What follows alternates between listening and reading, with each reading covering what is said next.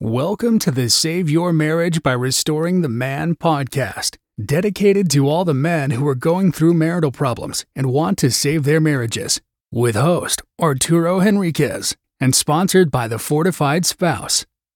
Hello, everybody, and welcome to this episode. Before I get started, I said this in my previous episodes. If you want to schedule a one-time call with me to talk about your situation, to see where you are, go to www.fortifiedspouse.com/call, C-A-L-L, and book a call with me. It's going to be a 30, 45-minute complimentary call, and we could talk about your specific situation as it pertains to you, your wife, and, of course, your marriage. Anyways, back to the episode. So today I want to talk about compatibility and the myth that is the compatibility. And, before we do that, I want to talk to you about, your computer system. Because if you're like me, you probably spend a long periods of your day in front of a computer. My question for you today is whether your computer happens to be a Windows version or a Mac or a Linux or even a Chromebook. In other words, what's the operating system that you rely on? And it might be some other deviation, because I know more and more people are using their tablets, whether they're iPads or Samsung Galaxy or whatnot, or even their phones, right, as their computer. And I remember back when I was in college, we were using the operating system called MS-DOS, right? There was really no other option back then. And that's when IBM was kind of like the big elephant in the room. And the world revolutionized when there was Windows. And before that, kind of started with Apple. But Apple, the true, shining moment of Apple came years later. But Windows became a revolution when it, as it pertained to an operating system, because there were no other variations of the MS-DOS system from IBM, right? And so many people were worried about compatibility across platforms, because now suddenly, for the first time, there were actually two platforms. There was MS-DOS, which was the elephant in the room from IBM, and this new thing called Windows from Microsoft, right? And in fact, there was another one called Tandy, which was kind of like based on radio chatter. And I remember learning a little bit about programming on that when I was in college. But anyways, MS-DOS, and then came Windows. And I remember myself, let alone think about all the industries, all the businesses that were running IBMs, and now they had this ability to run Windows, and they had all this question marks across the compatibility of the different platforms. If I switch from MS-DOS to Windows, will all my other things that I used from MS-DOS be compatible, right? And I remember making that transition myself with a personal computer. And then I remember doing that when I transitioned over to a Mac for a brief period, years later, only to come back to Windows. And because I found a little issue, I could take my files from my Windows computer and put them on my Mac computer, but I couldn't take my Mac files and put them on my Windows computer. In fact, the drive that I used to transfer over wouldn't go, it wouldn't fit. There was no compatibility. In fact, they were, you could say, incompatible, which really is where I'm talking about today. That whole spiel analogy was all about compatibility, right? The incompatibility between computer platforms, operating systems, which is what a Windows, an MS-DOS, a Macintosh, the OS system, that's all operating systems, right? Well, the incompatibility between people, or to be more specific, there's a myth of incompatibility or compatibility between people. And I think a lot of our conversations now about compatibility are based in the fact that we live in this world of information, the computer age, or even the internet age, right? The social media age. So maybe it's not because we talk about Windows or Mac. It's got really nothing to do with that. It's the platforms and even the programs and the apps, right?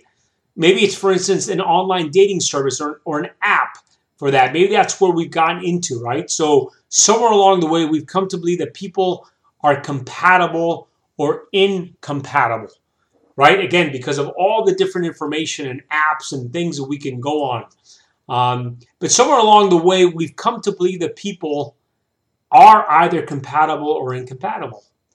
And I've noticed this on two fronts: those who talk about compatibility in the dating arena, and then those who talk about incompatibility in the marriage arena, right? It kind of switches when people are dating. They're looking for somebody with whom they are compatible with. And then somewhere along the way during marriage, somebody says, I don't think we're compatible anymore. I think we're incompatible. And I just want to know that there's not a lot of research on this subject, just in general. In fact, I can't find much research at all that would be useful research that proves that there is anything really to compatibility, at least in the way we understand it scientifically, with one exception. And I'll talk about that one exception in just a minute, because that exception is actually fairly rare. A lot of times I'll say, well, there's one exception, and people immediately say, oh, wait, we fall into that exception. And they really rarely do.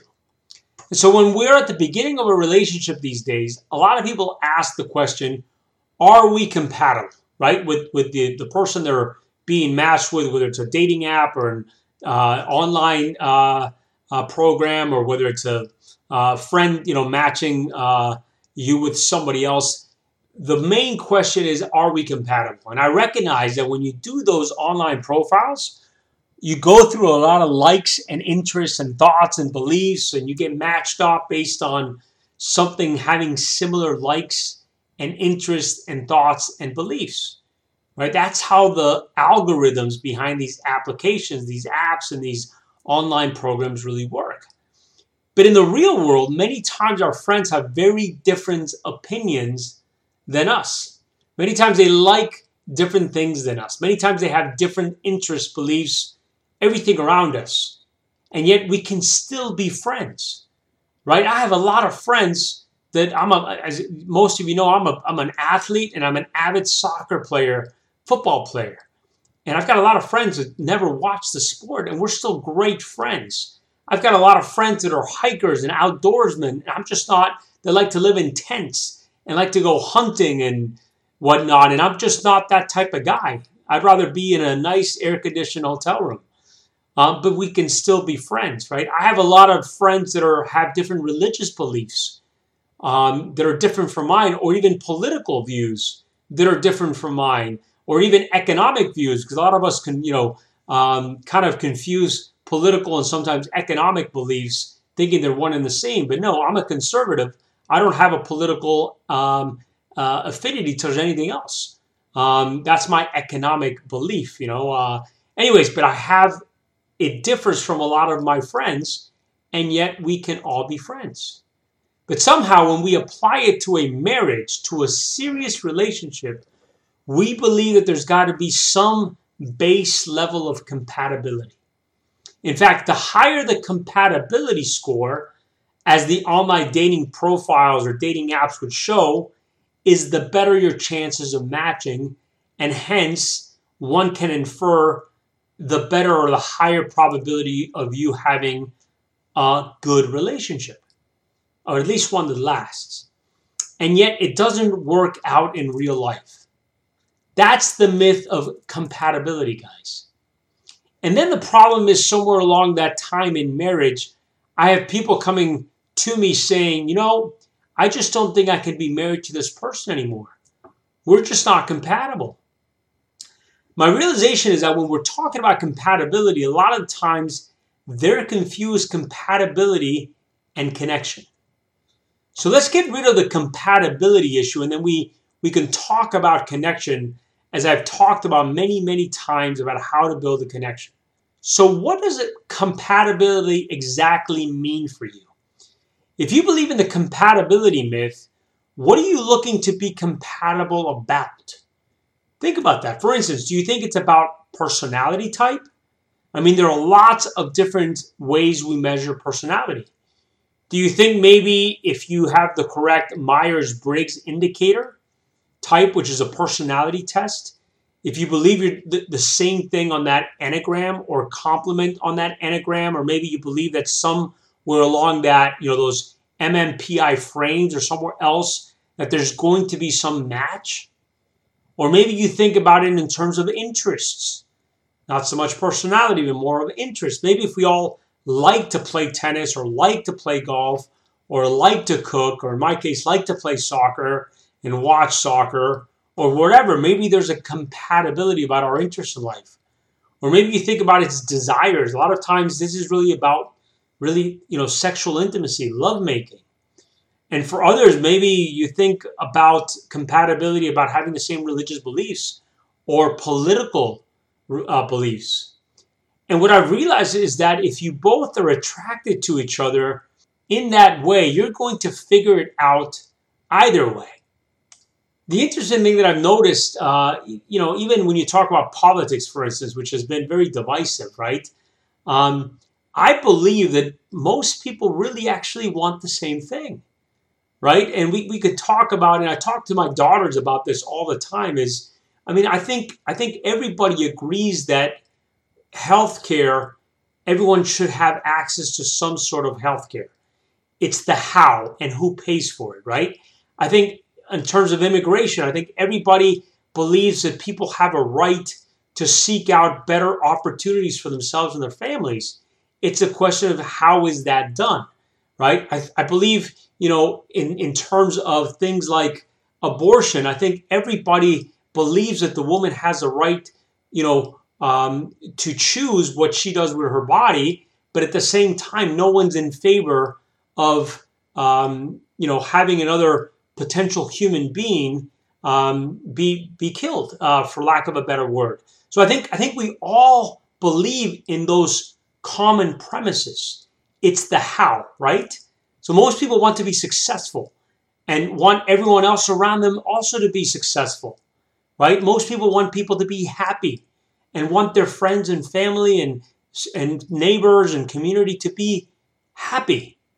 How we get there is different, though. Most of us want other people to be, again, healthy. Most of us want the rest of the world to kind of go in a sensible direction with peace and love and making sure that the climate is safe for everybody. We have just differences in how we get there. But when you boil it down, most of us have the same desires for the world, for us as humans, for our countries and our states and our counties and our communities. And of course, you tend to have those that are kind of in another realm, right? They're kind of the exception because they're more the extremist, right? And they're willing to take advantage of other people, a little more narcissistic or egocentric, or maybe somewhat sociopathic. And those are the ones who don't want those similar things. What they're really trying to do is get themselves ahead at the expense of others, not hoping the best for everybody, but at the expense of other people. But again, those are the outliers. Those are the few. Those are the exception, right? We have a bunch of friends who are on opposite ends of the political spectrum, and they make great couples, not because they agree with the politics, because they find themselves interested and interesting to have dialogues about the politics. So in terms of compatibility, it's not there yet for them, but it works for them. And how about professions? Maybe you think, well, we need to have a professional closeness, and so both of us have to be doctors or lawyers, right? And yet I know people, some of them have PhDs, and the other person struggled to get through high school. Or if you look at it at another level, I've watched relationships fall apart where they are too similar in their professions. I've watched doctors who marry doctors only to find out their lifestyles are so rough on both of them in the relationship that it's hard to be in that relationship. So I don't believe that even profession has anything to do with it. What about hopes and dreams? Well, I think at the core level, we all need to be in touch with our hopes and dreams. But I don't think having the same hopes and dreams are necessary for that relationship to work. In fact, as I've noticed, what tends to happen is that people tend to cherry pick. So if they want somebody to be compatible with them, they'll find the thing upon which they agree, right? And the other ones that they disagree on just don't hold that much importance. In fact, that's one of the true pillars of a great relationship. They'll find the thing upon which they agree or enjoy the same things. They have the same pursuits. They have the same interests because they want to find it interesting. I find on the other end, when people want to claim incompatibility, they're much willing to look at the places where they disagree and get upset when somebody might point out that thing that they agree upon. Think about that. So you're kind of looking for the incompatibility for a reason. I remember how many times in recent months I've talked with people who said, we just have nothing in common. You know, I was talking to a gentleman the other day who's been 30 years in a marriage who told me he just basically has nothing in common with his wife anymore. And I asked him, what do you mean you have nothing in common? Now, you've been married for 30 years, correct? Yes, 30 years. So you have 30 years of history together in common, good and bad. Yes, you have 3 children, correct? Yes, okay. You have in common 3 children that bond you together. You have in common property. You have in common a shared understanding of the family, of your property, of your relationship, your friends, your community. You have a shared understanding that tells me that you have a great deal in common, but you choose to look at the places where you are different because maybe you're going through a rough path right now, or maybe because you're hurt and you've been hurt for a while, and so you begin to look at the negative. It's kind of human nature. And what I've realized is that the difference can be part of what's interesting in a relationship. And so that difference is not necessarily negative. It actually could be quite positive. It's not about the compatibility, but the places where you can kind of bring a spark to each other. Now, I did say there was one exception. So let me go ahead and tell you what that one exception is. The one exception that I believe there has to be compatibility about is in the realm of values and morals. I think about this in my program, in the Fortified Spouse program, that compatibility trips us up a lot of the time for the wrong reasons.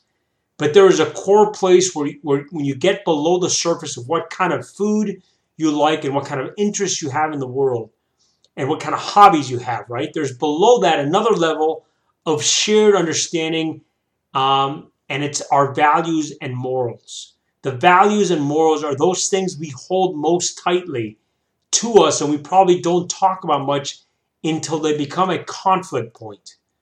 So what do I mean about values and morals? Well, let's say that one person truly believes that it's okay to cheat on taxes or try to take advantage of other people in somewhat gray or even criminal ways, and the other person doesn't think that's okay. You know, that's a moral difference. This is going to be a problem. Or maybe one person thinks that it would be okay to have multiple partners, even multiple spouses, while the other person believes that a marriage is about 2 people being in a monogamous relationship. Well, again, that's a conflict that can't be resolved because one, it's always going to break the values of the other. So that is really the exception, guys. And guess how many times that happens? Extremely rarely. Extremely rare. On a few occasions, I've had people come and talk with me, and I've realized that we really are talking about a core difference in values. And yet, over and over, I hear this compatibility or incompatibility put out there. Relationships need a couple of things in order for them to really get the energy they need. The first is sameness. And this is the same thing we as individuals need. We need some things that are the same in our lives that we can just count on, we rely on. We all like to have a routine, and relationships need some level of routineness. And we also need some variety. Relationships need a little energy to come into them, and individuals need something that's bringing them a little variety to life. And so part of our balance in our own individual lives is to find both a place of routine that we know what to expect in a lot of ways, and also variety, that there's something of interest that comes into our life, which gives it a sense of spark. And the same is true with a relationship. If someone was 100% compatible, they had the exact same taste in music, in food, in activities, all activities they wanted to do, and they had the exact same match in politics and, religion, and they have the exact same personality types, and everything matches up, they're a 100% match. That has a high degree of risk of boredom to it, of sameness that dominates so much that there is no variety. And what I've noticed is that when that's not the case, there can't be too much variety, because any person is going to find some routine. And really, two people can always negotiate to find routine in life. The trick is to bring in the variety. When my wife and I were doing, premarital counseling, we took a couple of tests, and one of them was this test, the Myers-Briggs type indicator, which I mentioned earlier in this episode, in this podcast, which really is a useful indicator of your personality type and how you tend to function in the world. She and I are very similar on that, and the person who was doing our premarital counseling said you have to be cautious that you don't allow your relationship to get bored. We still see things differently enough that hasn't been the case, and our interests tend to be kind of different. I relish the heat, for instance. I love the beach. I love the water. I love swimming. I love running. I love outdoor activities. I love scuba diving. Of course, I love athletics. My wife's not much into water, and she doesn't find much interest in running or trails in the woods or hiking. She likes lots of other pursuits, like, she plays tennis and she likes to go to the movies. And it's not that I don't like those things. It's just that, I might take a run before I go see a movie. I have a tendency towards very, very non-spicy food, and the tiniest spice makes my mouth feel like it's on fire, whereas my wife loves spicy food. I tend to be very easily pleased with food, and my wife tends to be a little bit more picky, and she likes the more exotic foods that you would find in America from all other international cuisines, whereas I could just have a pizza and a cheeseburger, right? And so we don't have the exact same taste in our food, and we do listen to some different music. So in a lot of areas, that might not, that test that we took back then would say that, would show us as being incompatible. It's just that we do have differences of what we like. So we experiment and try the other person's things out. Last year, my wife did a little snorkeling with me, and she did a little paddleboarding with me, and I've gone and played tennis with her. And I do like to play tennis, just she plays 4 or 5 times a week. Right? And I've also gone to a lot of these restaurants that I may not have gone to by myself or with my friends. So it doesn't have to be about incompatibility. As long as our moral and value perspectives are similar at the core, it's easy to learn from each other and grow. We create that place of routine in our lives, and then we bring that variety in because of the differences. Now, here's an interesting thing to ponder. No matter what the compatibility score, the personality type that any test would show, two different people are going to look and have a different outlook of the world just by the fact that they have a different way of viewing the world. As I say, they have a different paradigm. They have a different perspective. And how they view the world really comes down to the experiences that they've been experiencing all their lives. How they, where they lived, how they lived, what they were exposed to, what their upbringing looked like, whether they traveled, they didn't travel, what food, what interests their parents, teachers, friends, neighbors exposed them to as they grew up, long before they became a we in a marriage. And so sometimes the problem is we believe in compatibility, and then we're surprised by the difference that we have, and it throws people off. If they believe in compatibility, they get lured into that. So I believe that there are kind of 4 things that help us to move outside of this belief of compatibility. The first thing is that we build room for the differences. Sometimes I've watched couples do battle over differences as if one is right and one is wrong. One believed it was right that Chinese food was the best food in the world, and the other thought that it was, they were dead wrong, and so they could find right and wrong in the smallest of differences. Very trivial. But sometimes all we need to do is step back and recognize that if we make room for the differences, they are only just that, differences. They are only different ways of viewing the world and understanding the world and the differences in our own perspective. So the first thing that couples can do is to make room for the differences between them. Just to make room, make a space for the fact that there is a difference. Accept that there is a difference. The second thing is to work on accepting that the other person is going to see the world differently and not falling into the trap of believing that something must have gone wrong because at one point you just saw things, at one point you did see things alike. You never actually did because you never saw things exactly alike. You might have pretended to. That's one of my steps in this whole process of intimacy. The first one is pseudo-intimacy, where you pretend that everything is just alike. It's a normal state at the beginning of a relationship, but pseudo-intimacy generally gives way pretty quickly to chaos when you realize that the other person doesn't seem to see intimacy the way you do. And the next step through this is acceptance, to accept that you're not going to see the same thing, right? The third step is navigation. How you negotiate those pieces, those differences. You navigate the differences between you. Sometimes the problem is that one person feels the need to completely give up what they love, to completely give up their base enjoyment of life for the other person because they haven't navigated, negotiated, talked about how to make both fit, how to introduce each other to what's interesting, how to bring some spice into that by the variety that each person does. So navigating the difference is important, not changing them, not stopping the difference, but just navigating the difference. And the fourth one is appreciation. When your wife or your spouse shows you something different, to be appreciative instead of just making it as a wrong, to appreciate that there's some variety there. Remember, the two big things that are important in stabilizing a relationship: one is to have sameness, some pieces that you can rely on, and two is variety.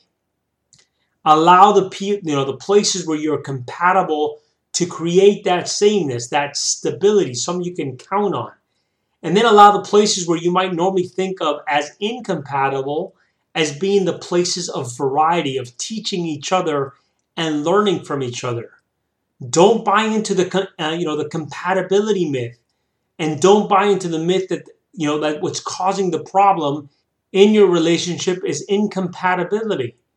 Don't buy into that compatibility myth, and don't buy into the myth of incompatibility. It's not about that.